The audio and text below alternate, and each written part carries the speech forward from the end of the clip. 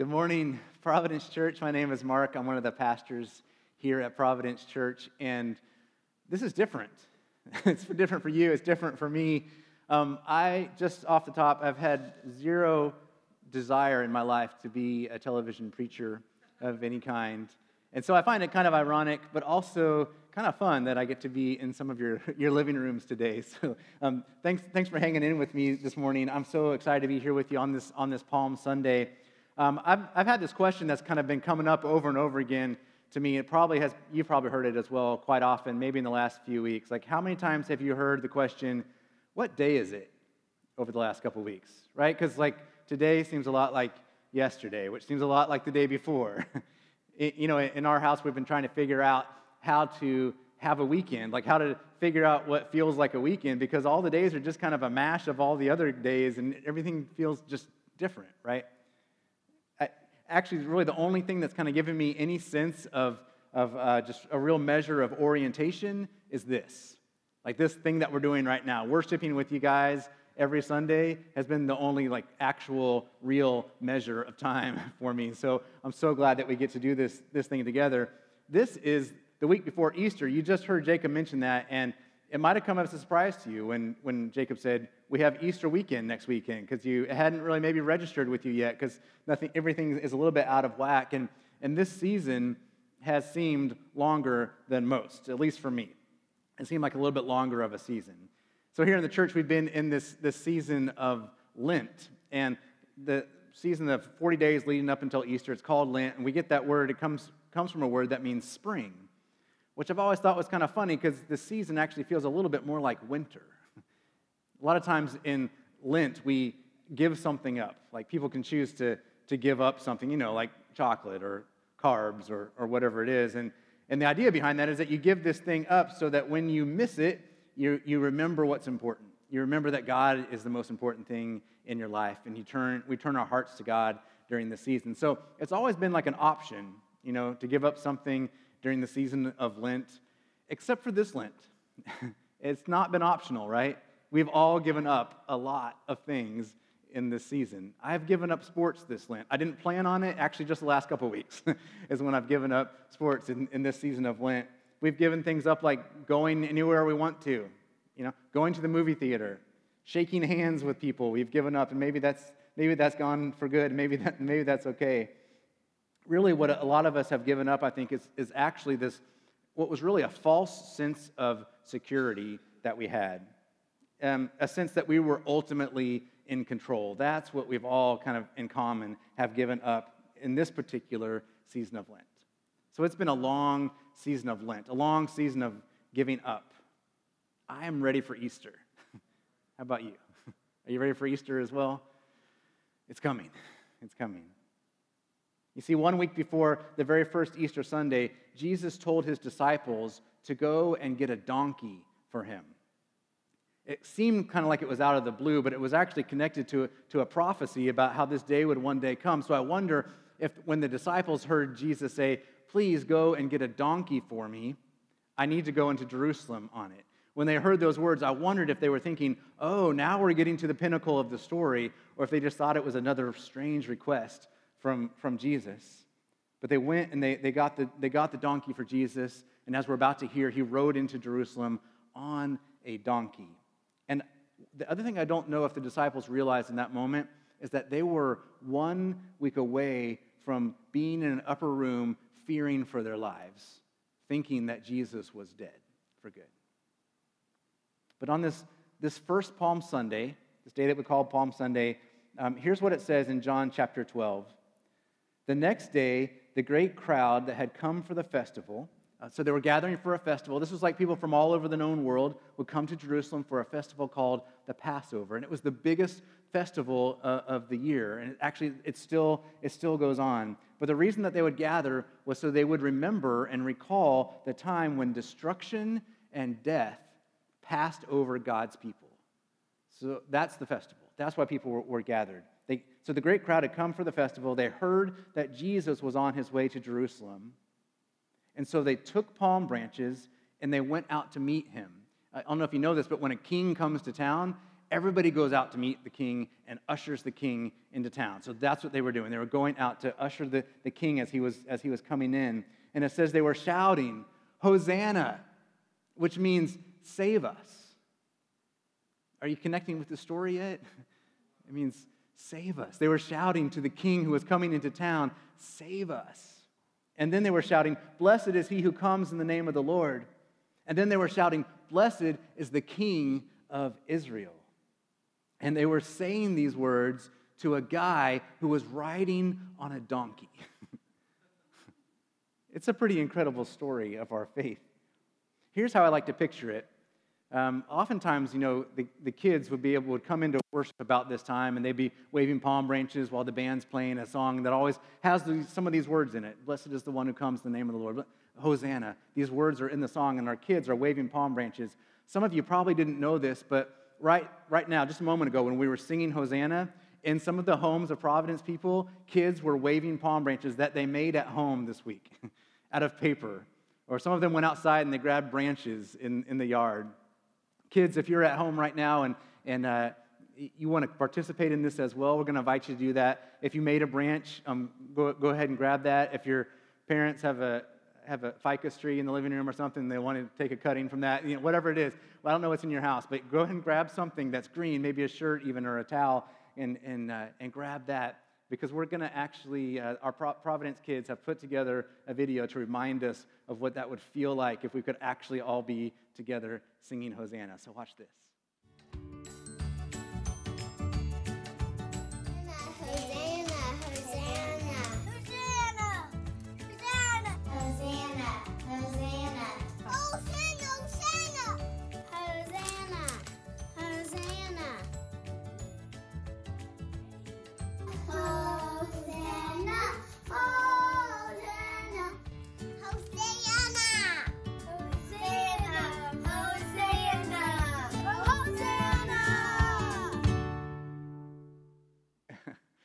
I love it. It's so beautiful. And I don't know if you knew this, in Jerusalem, there were a lot of southern accents as well, singing Hosanna to Jesus as he rode into town. What a beautiful image, right? And you guys can do that at home too. We'll be singing again in just a moment, and just want to invite you to wave your palm branches to sing Hosanna. But I said that the word Hosanna means save us, which seems kind of like maybe a strange thing to be doing while you're in the middle of worship. Because the scene was like, it just sounds like they were celebrating. They were all around Jesus, and they were celebrating his arrival. But the words that they were saying were, "Save us, save us." The only reason it would feel like a celebration while you're saying "save us" is if we believe that Jesus can do it. How do we worship at times like this? Some of us have asked. We believe that Jesus can save us, and so we worship. Jesus is being celebrated, I hope you heard it, as the King of Israel. So we've already been singing today about how Jesus is our King. And those words were words of celebration and hope for what he might do as a new kind of king. People were looking for a new kind of king. But I have to wonder if Jesus, when he heard those words and he saw like this worship was going on around him, this great commotion, young people and old people alike were waving palm branches and putting their coats down in front of him. And I wonder if, as he was imagining and knowing some of the things that were going to be happening in the days ahead, if his face wasn't still kind of stoic.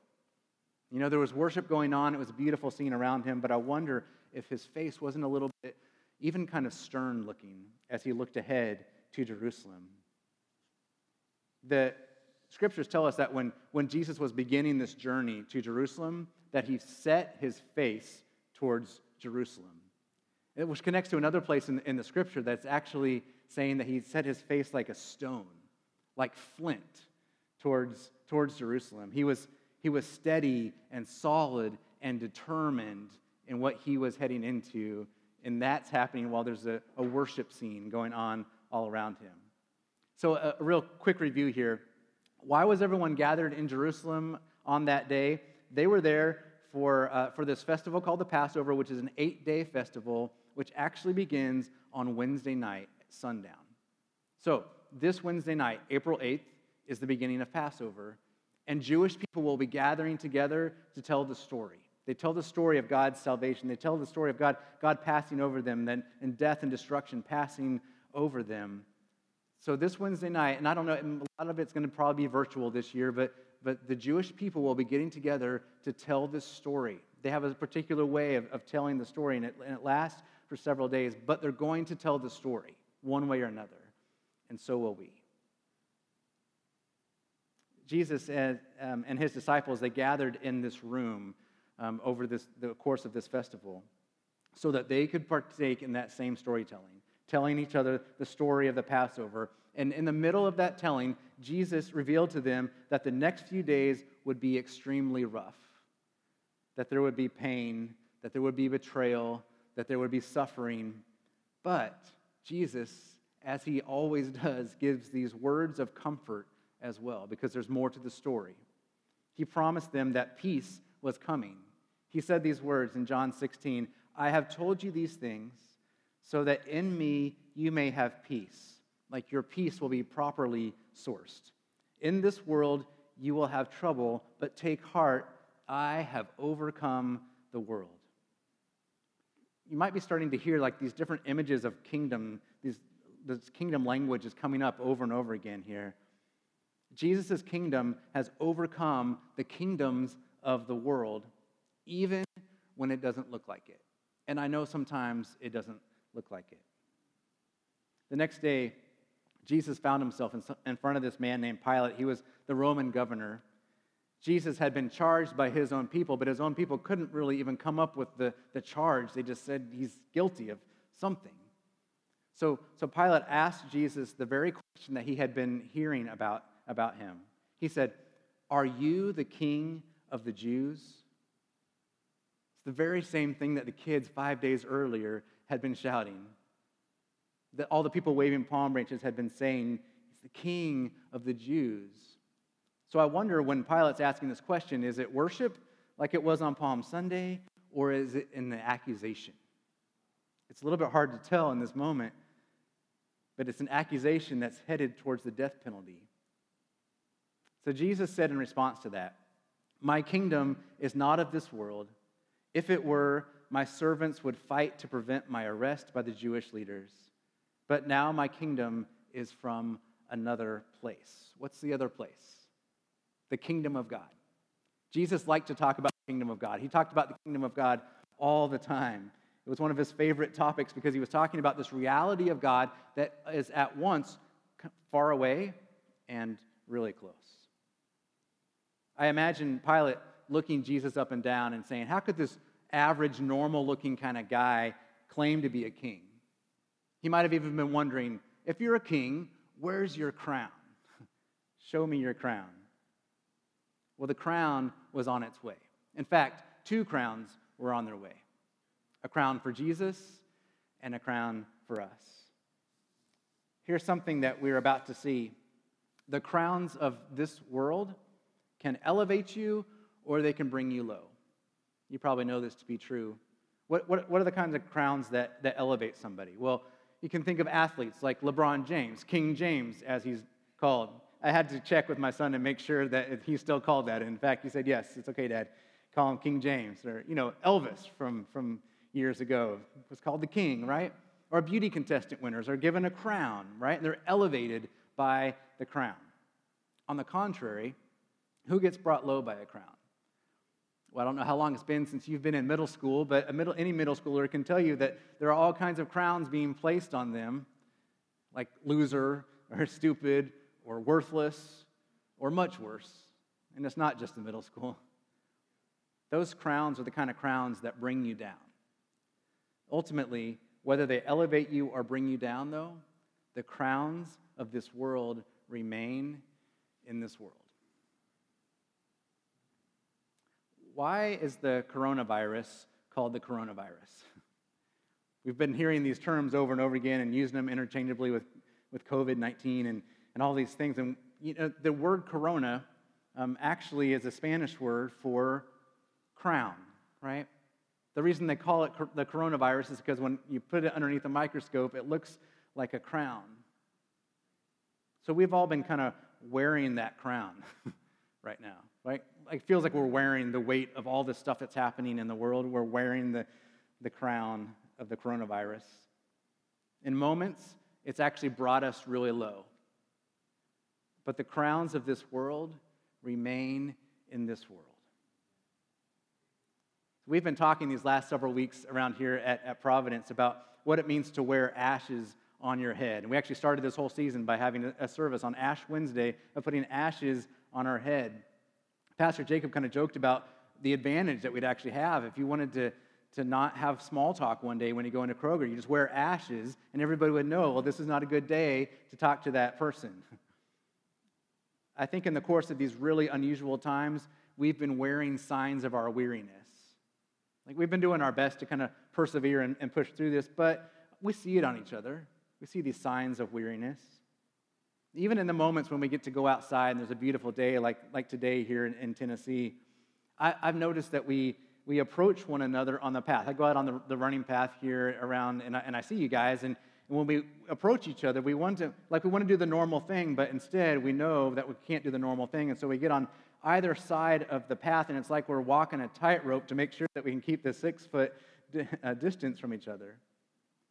What that really is, I think, is we are wearing a kind of a crown of ashes in these uncertain times.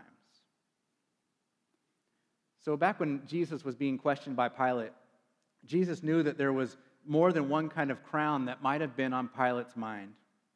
So he said to Pilate, "You say that I am the king." And so it lets him choose what kind of crown to put on him. And so the crown that Pilate's soldiers chose to put on Jesus cut through his brow and made him bleed. It was the kind of crown that brings you low. In John 19, it says, "Then Pilate took Jesus and had him flogged. The soldiers twisted together a crown of thorns and put it on his head. They clothed him in a purple robe and went up to him again and again, saying, 'Hail, King of the Jews.' And they slapped him in the face. They put on his head a crown of thorns and said, 'Hail, King of the Jews.'" That's the third time. The third time in our story we've heard Jesus called the King of the Jews. And it seems like it's changed every time we've heard it. Now, if you happen to have tuned out since the beginning of this message, you might think I was still talking about Palm Sunday, King of the Jews. But the palm branches turned into thorn bushes and wrapped into a circle and were pushed on the head of Jesus. Now, crowns can signify a lot of things. The crown of thorns on Jesus' head signifies suffering and pain and mockery and shame. But we don't do away with the crown altogether just because the story hasn't gone so well. And here's why.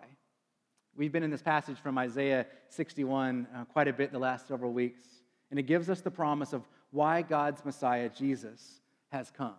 He has come, it says, to bestow on them, on us, a crown of beauty instead of ashes.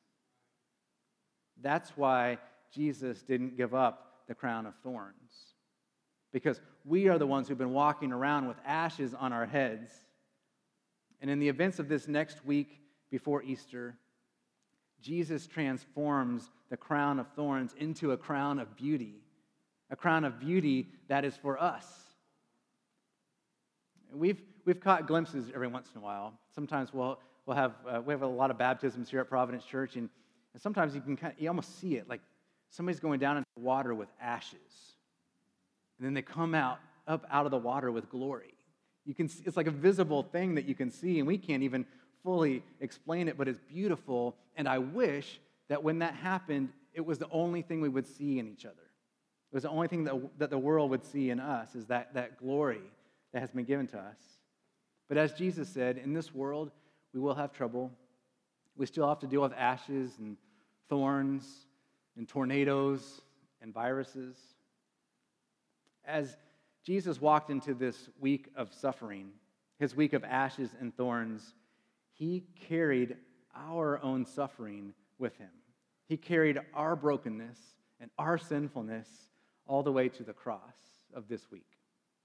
So maybe our next few days will require us to have a face like flint, on a lot of fronts. On the front that we're walking towards Easter, we may have to have a face like flint in the face of the coronavirus. We set our faces towards the rescue that is to come. That's what we're doing. We are resolute in our hope of our salvation. Hosanna, save us, God. In order for us to go through this next week, we're going to have to remain focused on the cross. And so, spoiler alert, I don't want to steal any of Pastor Jacob's thunder for next week, but next week, there's going to be an empty tomb. There's going to be an empty cross and an empty tomb. It's guaranteed because it's already happened. But this week, as we walk together, we follow the cross all the way to our Holy Thursday service on Thursday night, all the way to the tomb on Friday, all the way to the empty tomb on Sunday, all the way to the resurrection of Jesus Christ, all the way to our own resurrection in Him and a crown of beauty that He bestows on us. We have heard it all morning. Jesus is king, and we've heard it sound a lot of different ways, right? And a king likes to throw a feast. A king likes to put out all the very best stuff for all the people. In some ways, it's almost like I want to show off, but I want to give you everything that I have. Maybe you ordinarily have an Easter feast, and maybe it's going to look a little different this year. You might not be able to find all the things that you want to have for your feast. You may not be able to have all the people around the table that you want to have around the table. Maybe it's going to look different. And we may not be in the same room next week when we gather for Easter Sunday, but we are going to have a feast together. I'm going to invite you to, over the course of this next week, find some kind of bread or some kind of cracker, some kind of juice or drink. I've seen a lot of people baking a lot of bread. Everybody's posting it on Facebook. I know it's happening, so maybe that's it. Maybe this week you make your own bread as we come to a feast of communion next week. We invite you to bring that with you when you gather with us for the live stream next week for Easter. Until then, over this next week, I want you to be acutely aware of the crowns that we are wearing this week. They're not going to all be the beautiful ones. Some of them are really heavy. Some of them look like a virus. And as we walk through this week with these different crowns that we're wearing, let's just feel the heaviness of them. Notice the ashes you and those around you might be wearing this week. Look to the crown of thorns worn by Jesus. See all of it, because next weekend we are going to see transformation. Our true King will be at the head of the table, and He will exchange a crown of beauty for our ashes. Let's pray.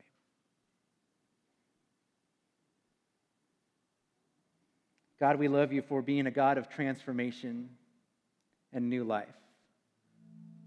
Help us not to hide from the difficult things of this week, but instead to look for You.